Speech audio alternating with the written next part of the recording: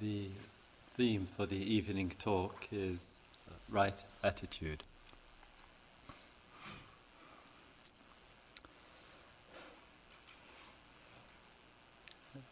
Yesterday evening, briefly in the opening talk, I referred to the Dharma, the teachings concerned with liberation, and mentioned briefly that Dharma teachings attempt in a way to find its own way, which is somewhat different from religion, religious beliefs, somewhat different from philosophy, insofar as philosophy often concerns itself with thoughts and ideas, different from science, which has claims of objective external reality, and different in terms of cosmologies of life, which tend to be human mind's attempt to express things on a very large scale. And one of the functions and purposes of the Dharma is to keep it practical, to keep it clearly relevant, to keep it skillful and useful for day-to-day life, and therefore it brings in practice with a capital P, we might say, and the outline and the encouragement, endorsement for human beings to address each and every area of life to bring out the best in us. And sometimes we sense and feel and intuit the remarkable potential that we have, and yet so often gets neglected, forgotten, or drowned out, so to speak, in unwelcome, unwanted and unhealthy habits and patterns which obscure something we sense profound and extraordinary, yet not seeming to get actualized.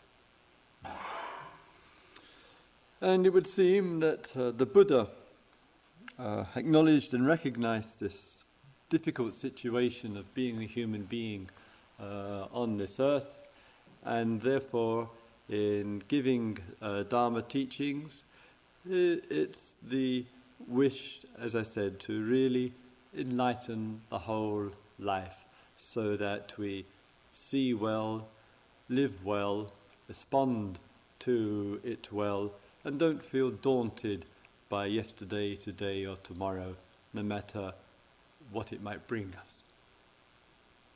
And he was in an oral tradition which went for 200 or 300 years. Trying not to make this a history lesson, but I'll get to the subject before the night's out.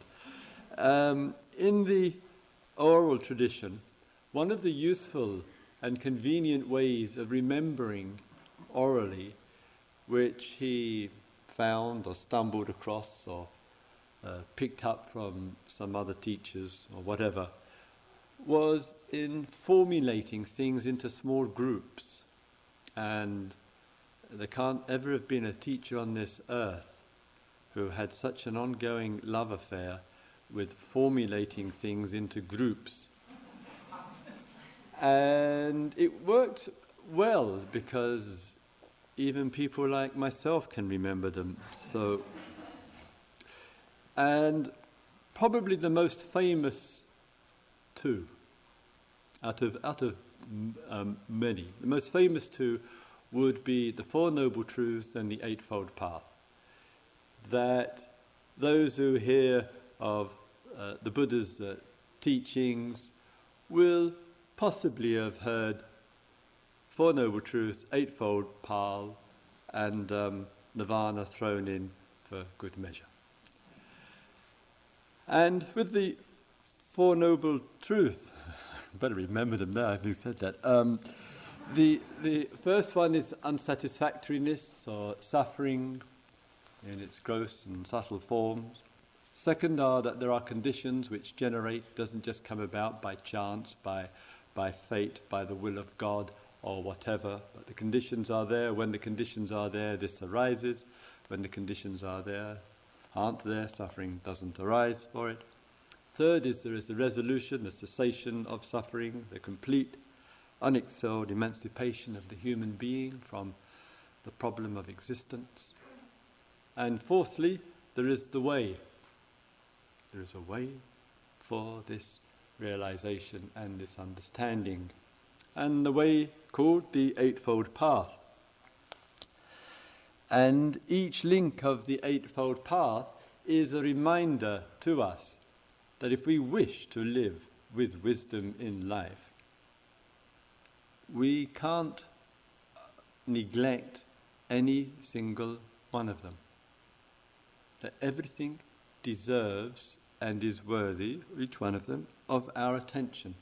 And in various ways, overtly and less so, all of the factors of the Eightfold Path, right understanding, right attitude, right speech, right effort, right livelihood, right action, right mindfulness, right samadhi, meaning depth of meditation, is such that it ought to be of interest to us. Why? Because this is our life. And so I'd just like to give some commentary on one of them today, which is the second one, and what is called right attitude. The Pali word, for those of you who are Pali wallahs, the word is samkalpa, and this word has a range of meanings, all rather close together. Attitude is one. What is our attitude? Another is intention. Another is the way that the thought expresses itself, the way it communicates, the way that the mind moves in support of things. That's all implied in this word samkalpa. Summarizing it as attitude, our attitude. And in addressing our inner life and the various manifestations and features of it from day to day, it's that the attitude and the intention which is king, queen, it's primary. What is the intention and the attitude? And sometimes it's quite vital and an imperative from the standpoint of wisdom and clarity in life to be able to rest comfortably on one's intention and one's attitude if it is skillful. The word right doesn't mean right, good and bad, right and wrong, but it's skillful, appropriate. So that when you and I, in what we are engaged in, genuinely know ourselves with some depth inwardly, then we will be in touch with the attitude. We'll be in touch with the intention, with the motivation, with what moves us towards in our relationship. But it will require from us not only awareness and clarity, of course, but it will require from us an honesty as well. To live true to ourselves is to connect with the attitude. To give you a small example, an illustration of what I mean,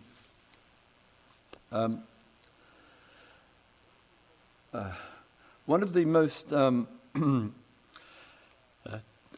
talked about people in England would have to be Princess Diana, and probably my talking about her is extra proof of it. And at the beginning of the year, Princess Diana went to Angola, and Angola is a small country, as you will know, in the southern part of Africa, which for many years was beset and besieged with a terrible, terrible civil war. And the various military forces fighting in that country planted hundreds and hundreds and hundreds of thousands of anti-personnel mines. as a small aside, when I was a Buddhist monk in southern Thailand, I was in the province of Nakhon Si Thammarat. There were a great number of terrorists in that province. This is in the early 1970s, struggling and fighting with police and military. And from time to time, the teacher would send me to the local hospital to witness what was going on. And it wasn't unusual when I was there to be there and to see the victims of anti-personnel mines. And it's a terrifying and awful sight to have to witness what happens when somebody stands on a landmine and what it does to their feet and their legs. And stood in the operating theatre and seen limbs severed because of anti-personnel mines.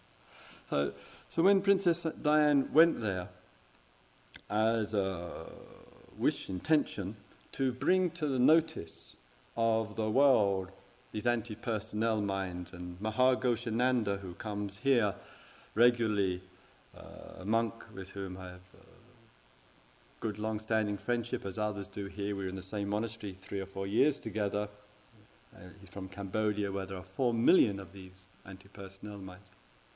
So she was there, Princess Diane, to promote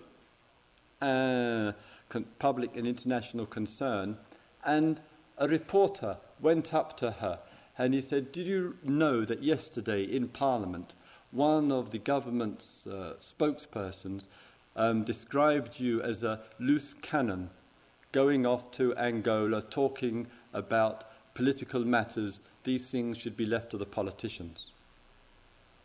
And she said in a documentary, and it came out quite spontaneously from her, "I'm not here for political reasons, I'm here for humanitarian reasons." And it just kind of came out under the pressure of this question. And I use it as a small example and illustration of what I mean. That keeping in touch with one's intention, and if one knows the intention is right and appropriate there, that can come and flower through.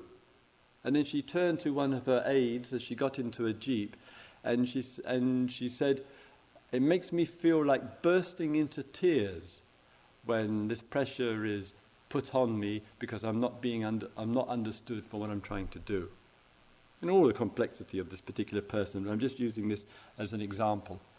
So sometimes in attitude and intention, if we know and are clear and are in touch with ourselves at that time, it might be that others severely misunderstand us, severely, heavily judge us and lay a number on us. And in those situations, we don't have anything left but to fall back on what's the intention, what's the attitude. And sometimes when we're not strong and clear with ourselves, and we get pressure from outside, sometimes cruel and unfair as it might be, we identify with that, and how easily the effect of that is actually we begin to doubt. We begin to feel anxious. Maybe I have got it all wrong. Maybe it is my selfishness or my conceit or my arrogance or my desires and wanting or clinging or whatever it might be. So knowing ourselves, as I say, keeping in touch with our inner life, does acknowledge and recognize in life the importance of the inner movement, how it manifests to our awareness, how it manifests to others, and as I say, attitude matters a great deal.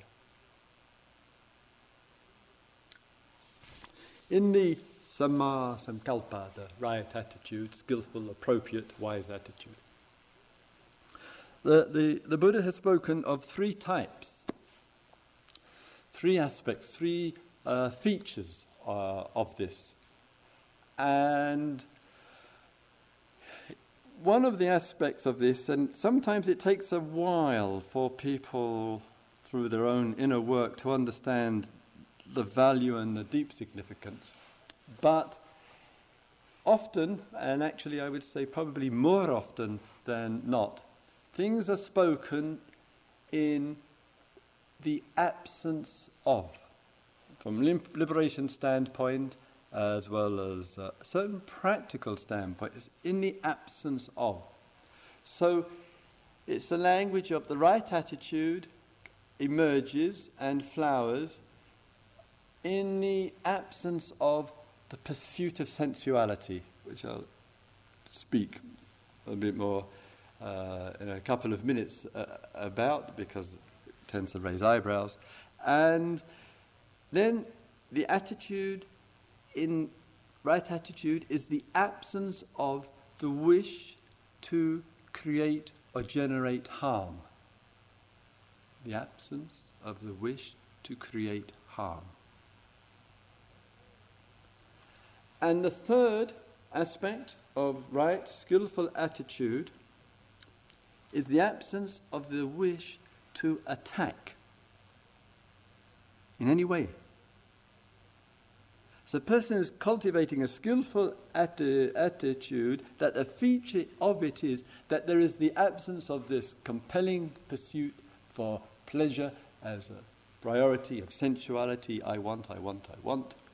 There's the absence in the inner life of the intention, the wish, or the attitude towards harming, whether it's on some rationalization, such as the crude and vulgar aim so often of the nation-state against another nation-state, or whether it's the eye for an eye mentality that goes on with the judiciary these days, or whether it's the wish to create harm towards others by speaking so badly and ill to create an impression of somebody without any sensitivity or acknowledgement of the human being, that wish to harm others in the ways that we can do that through word, thought, activities, and so forth. And the other is, that third one I mentioned, is attacking. And how easily we can be caught up in any one of those three, or, as I said, from the attitude of others, can be caught up in any one of those three, which is then redirected back to ourselves. And just now, and just in the present time, particularly with the third one for a moment, this being under attack. Some of you will have heard, some may not. But in the past few weeks, some people who have contributed significantly to our culture, to our upliftment in various ways, have undergone significant transitions in their life.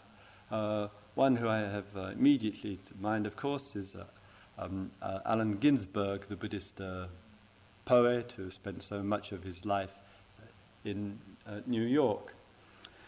And it's not so long ago, it's just, a generation and a half ago, that he was one of those, as a founding father of the beatnik movement, the hippie movement, was under severe attack and was despised and condemned by the mainstream, was mischievous in leading away the hearts and minds of young people, who was encouraging revolution and all of that which went on, and was harassed tremendously. Now, of course, he's now been accepted back into the mainstream, and how wonderful America is for producing such a human being. But that certainly wasn't his situation. And I remember, if I may say, with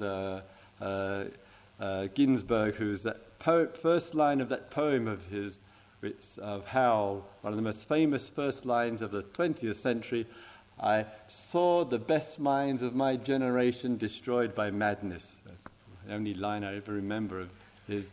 And when he first read that poem, incidentally, I want to go on a bit because it's a good story. When he first read that poem, Jack Kerouac was sitting in the front row throughout the time of reading this poem, and Kerouac was going, oh, like this, and putting out all these gesticulations of what a tedious, lousy poem it was. And sometimes people do it with our talks. And Ginsberg, to his credit, while being dismissed by Kerouac, just kept going.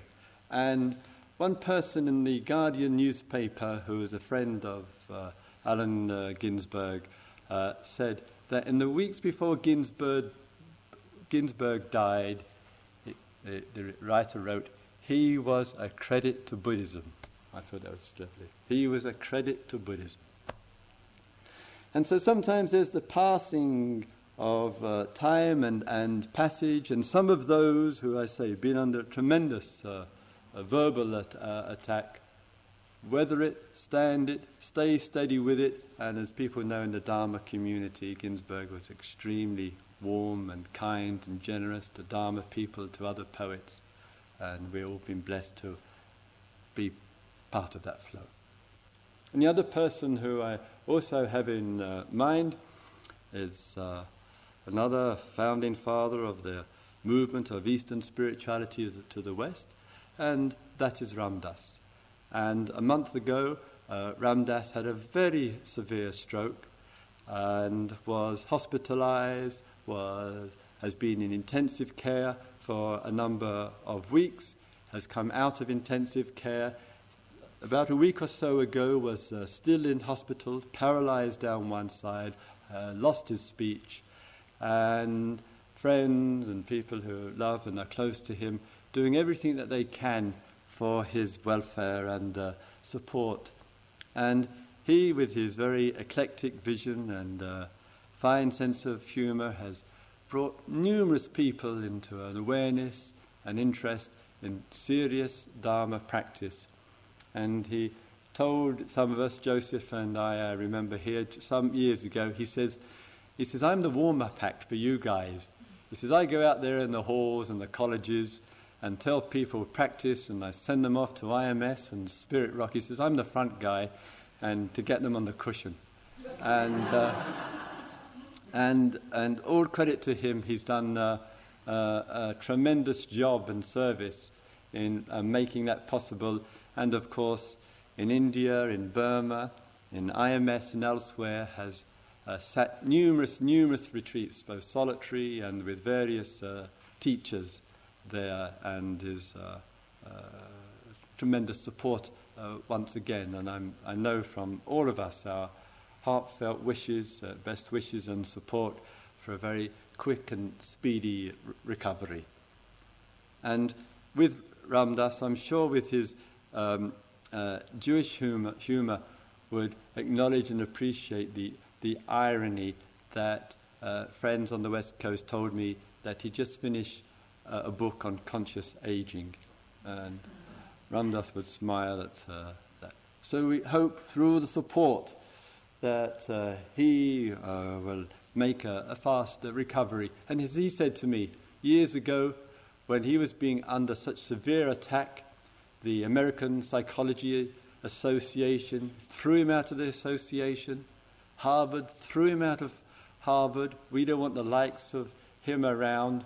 And staying steady, doing his practice, time goes by. They beg him to come and speak to the American Psychology Association. They beg him to come to Harvard and speak to the students.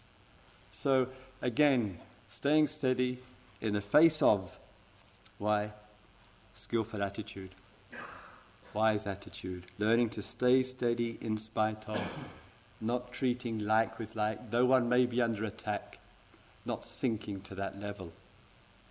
That's what right attitude, skillful attitude is all about. That's only possible for a person who has some depth. Everyday, ordinary mind under attack does one of three things. It attacks back, it gets very, very defensive, or it flees. Ordinary, everyday mind only knows those things: attacking, defending, and withdrawing. But when there's some depth and some understanding, either cultivated or natural in life, then one doesn't find oneself in that. One learns to deal well and clearly and decisively with situations. Why? There's the right attitude is there. Skillful attitude is there. One has worked on oneself. So when we give consideration, therefore, to the inner and the outer, to right attitude, also, as I say, looking from the outside to our relationship of the attitude of others, and also from inwardly as well, and how that manifests outwardly.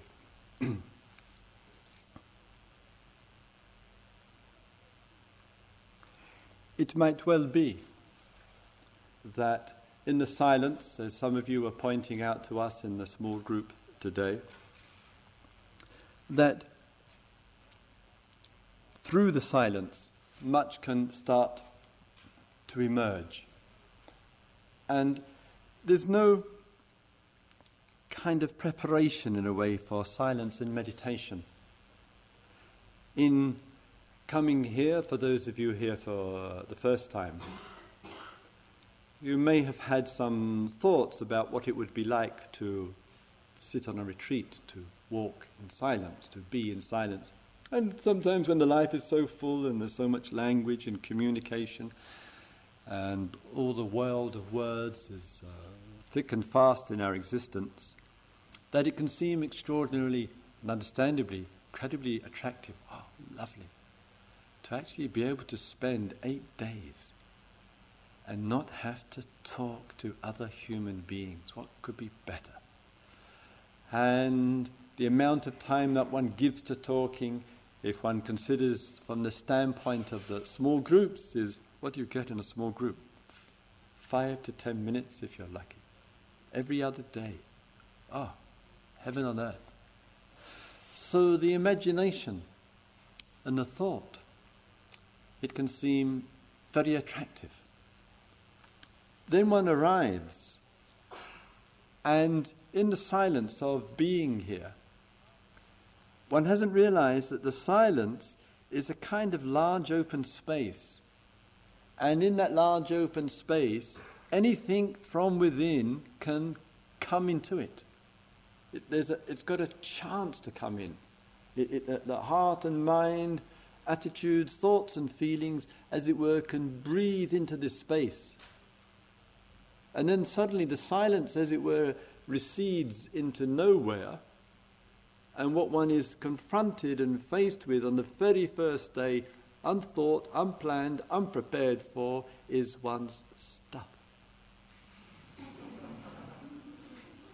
And one had forgotten, prior to arriving here, that one thought one was going to touch the silence, and the silence touched something else, which is decidedly unpleasant, unwelcome, unwanted, and unacceptable.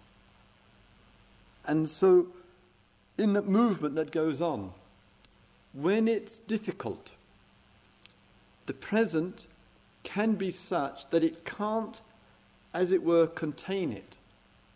So it has an exhaust valve for it when the mind can't contain the issue, the problem, the upsurge of stuff. And the exhaust valve is the future. The future for human existence is like one big emptiness upon and into which, so to speak, one can put everything into it. So once the silence has touched, the stuff has upsurged, is agitating heart, mind and body, one can't contain it, so the thought into the future comes, oh my God, and it's going to get worse. Oh my God, I've only just arrived, this is just the first day, and I've committed myself to next Sunday morning. It's a totally different feeling of what I thought eternity was supposed to be about. So the present can't contain, it overflows. It overflows to the future, but also and equally it overflows to the past, because it generates all manner of negative judgments about the past. Everything which is wrong with one's life from yesterday and yesteryear, and one's colouring everything. So it's not only the mind that gets coloured, the retreat gets coloured. Everybody else is a zombie on this retreat. Everybody else is just caught up in their issues. Everybody else is just here in a daydream. Everybody else is eating too much food. Everybody else is coming late into the meditation hall. So movement goes on. It's not just the condition, but it fans like you know what, everywhere, past, present and future. What is the attitude? What's going on that's allowing that to take place? What has our mind done?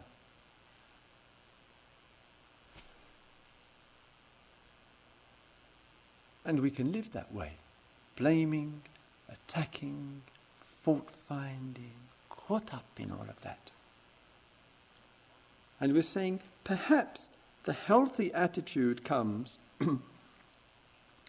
simply by finding skillful ways and means, not to try to create another attitude, but attending to, as much as we can, this attitude which is such that it burns us up inside, is a complete distortion of existence, and which somehow or other we find ourselves in the thick of it, believing in it. When are we going to bring enough wisdom and clarity that any attacking of, any putting down of, any madness of pursuit, that is some ultimate satisfaction in the pursuit of things or whatever, when are we going to get enough depth of clarity that we don't buy it? We acknowledge it's a creation, it's the mind manufacturing in the bizarre and strange ways that it would do it.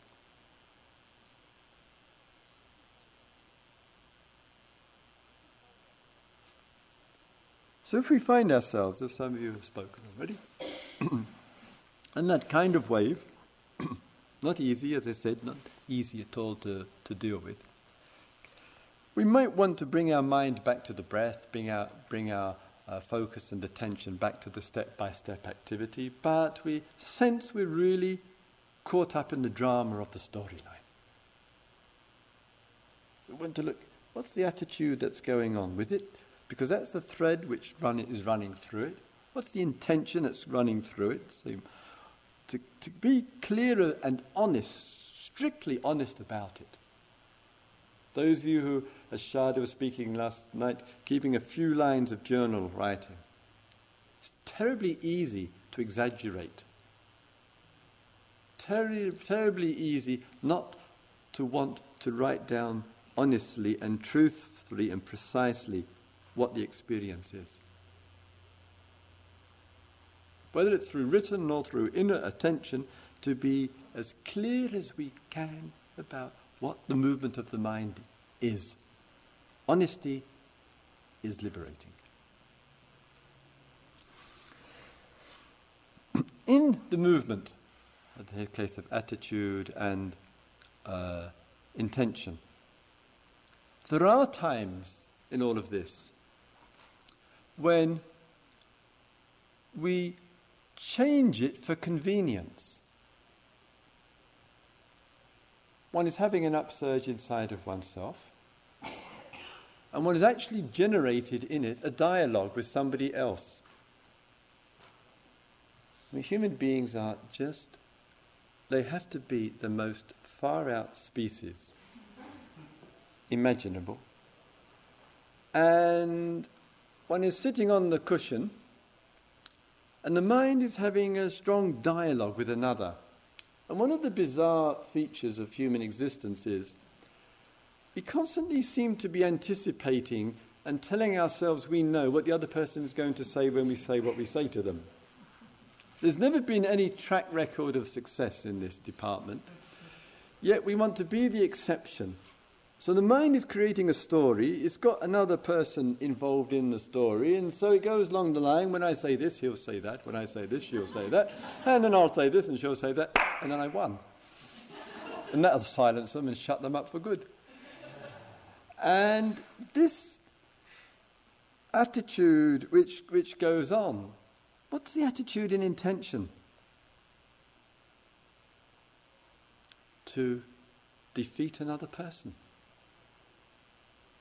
To have one over somebody else. To prove that one knows best. And there's a conceit in that. There's an arrogance in it. There's a conviction of the ego. I know, you don't know, and my internal dialogue is going to prove it to myself.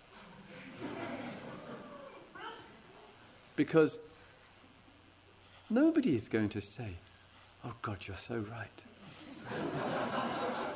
I never realized that how your arrogant and conceited mind was so clear.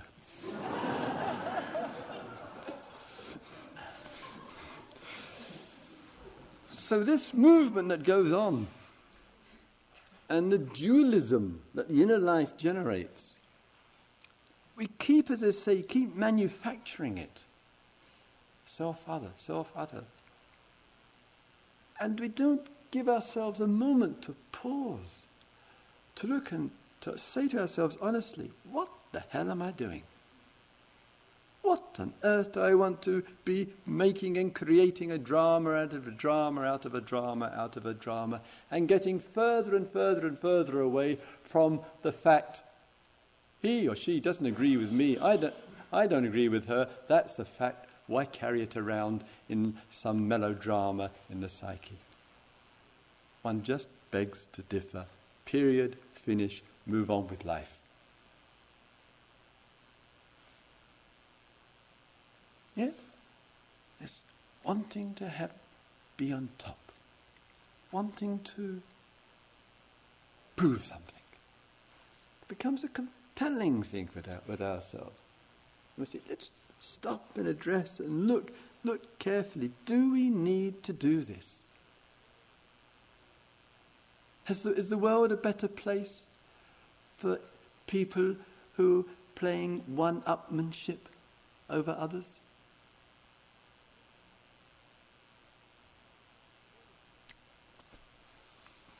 All of this implied, and much more beside, in the field of right attitude, skillful attitude, wise, clear attitude, to know, to look at the movement from within. And if we can just address that, attend to that, and just be clear if there is something unskillful going on, to be clear and honest about that and say, yes, that is the fact. Sometimes we feel dissatisfied with ourselves and some remorse and some unrest in our honesty with our being. But perhaps there's something respectful as well about being honest with that. And then perhaps out of that acknowledgement we can move more easily to breathing, to walking, to being here from one moment to the next.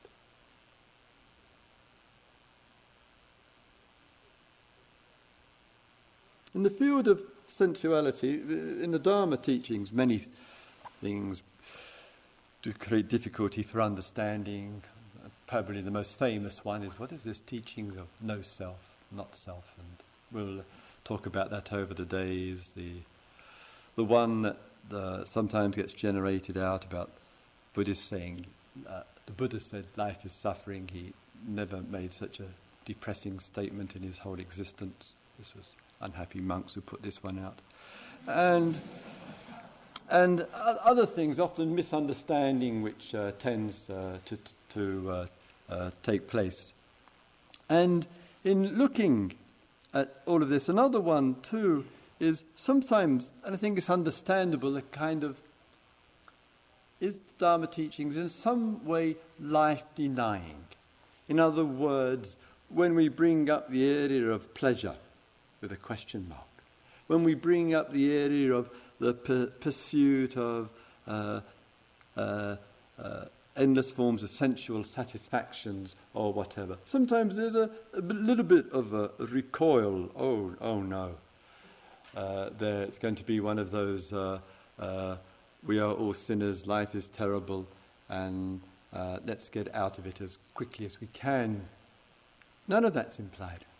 No, that's not Dharma teaching nor understanding. What is inferred and implied is how, in the movement of the inner life, moves, of course, and one of its clear manifestations for us is through the senses, through eyes, ears, nose, tongue, and touch. Senses become a kind of doorway to access to what is around us. It's a vehicle. Eyes, ears, nose, tongue, and touch. And the inner life, the quality of it, the state of it, feeds its way, so to speak, through the five senses and into the world, and it tells us a lot about who we are in this world by what's going through the mind and through the senses and out into the world, and what's also coming back to us as well, of course. For some, that movement, called the force of wanting, is such that life becomes the endless pursuit from one day to the next of maximizing pleasure and minimizing of pain. Maximizing of sensual, that means through the senses, maximizing of that and having as little pain and unhappiness as one can get away with. And one can look around to oneself and others, and person may say, can say, as one medical student was trying to convince me a week ago, that what anybody does, it's because they think it's a way of getting something for it for themselves. What anybody does, he said, it's in order because they just basically, primarily, essentially want something for themselves from it.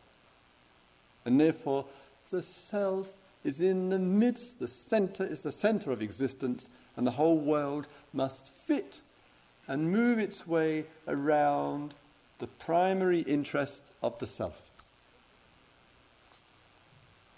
So sometimes there's the movement of the inner life attitude through the sense doors to objects, and with a number there is the wish to have, own, possess, get. It may be in the material world, of course. It may be in passing pleasures. It may be in privilege. It may be in roles, etc. What makes the attitude unwise and unskillful? What makes it unwise? Why is it that so many of the successful pleasure seekers seem to have so many problems? Why is it that some of the major figures who seem to have everything seem to have so much anxiety? Princess Di, bulimia, rock and roll stars, drug problems, film stars, alcohol problems.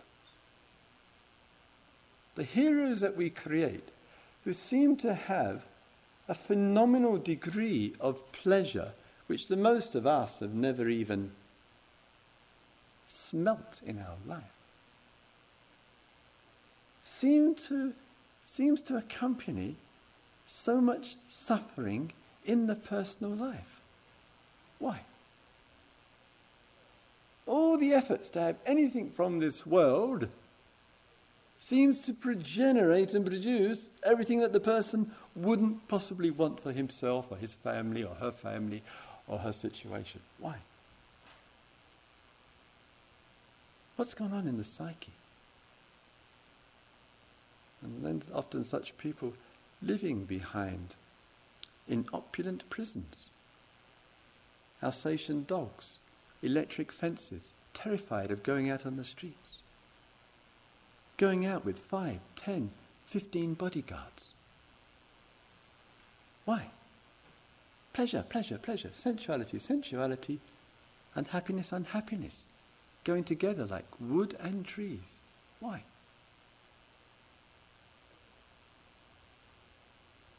And if it can happen at that gross level, for us who live a more, hopefully, modest way of living, doesn't necessarily protect us from modest ways of suffering.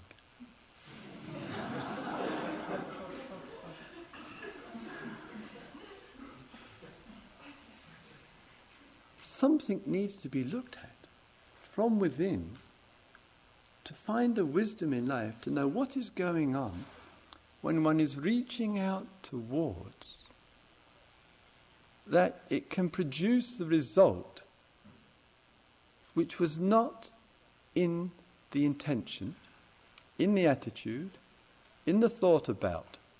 So the very thing that one didn't want, one ends up with, sooner or later. How is that? Utterly unanticipated.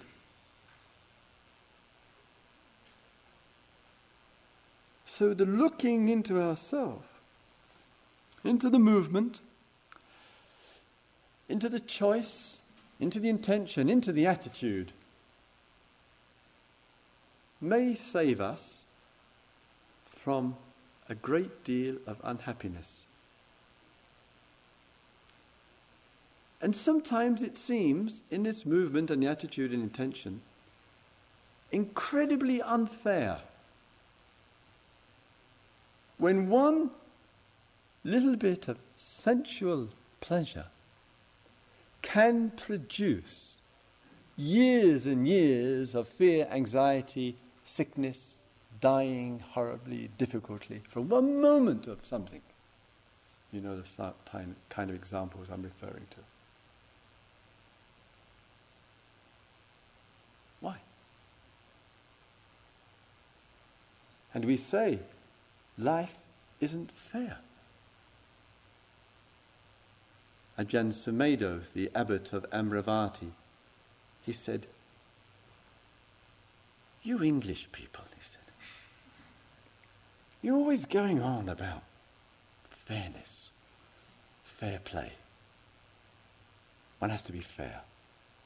Look," he said, "life isn't fair. It doesn't work fairly. It just works."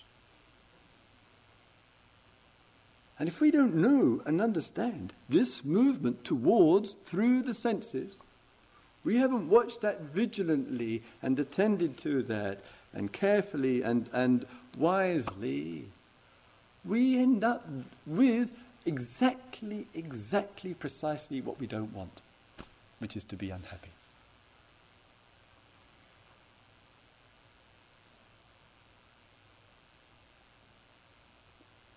So it might be feeling sometimes in your sitting and walking and standing and reclining that you're sweating blood, sweat and tears here to understand the attitude and the movement towards.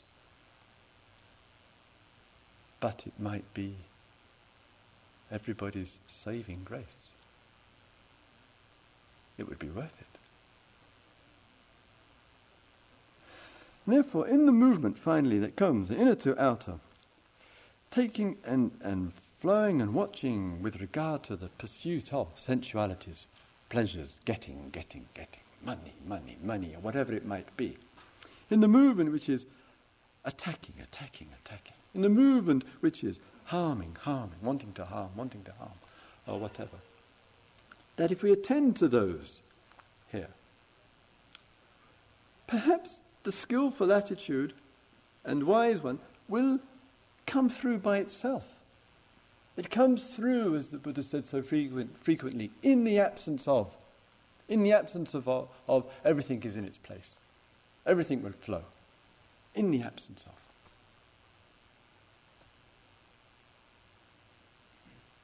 And therefore, we have the potential for a liberated and free being, for an understanding, a simple understanding of the movement of the inner to the outer. And if we understand this movement, we'll also understand the movement from the outer to the inner simultaneously. And if we understand it, the problem's gone out of it. Therefore, all the unhappiness has gone. G-O-N-E, gone, gone, gone. And this is our birthright.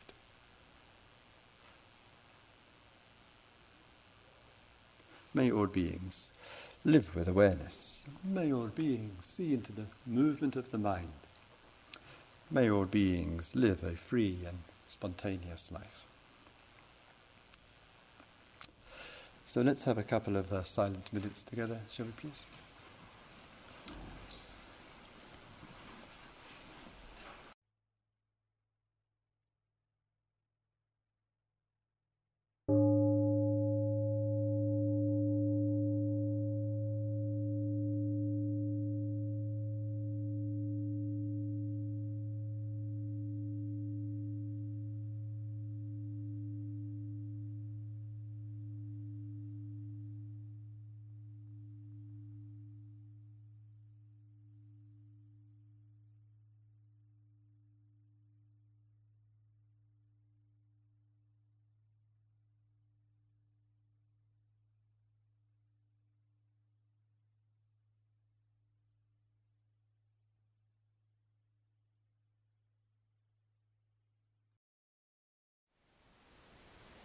Thank you for listening.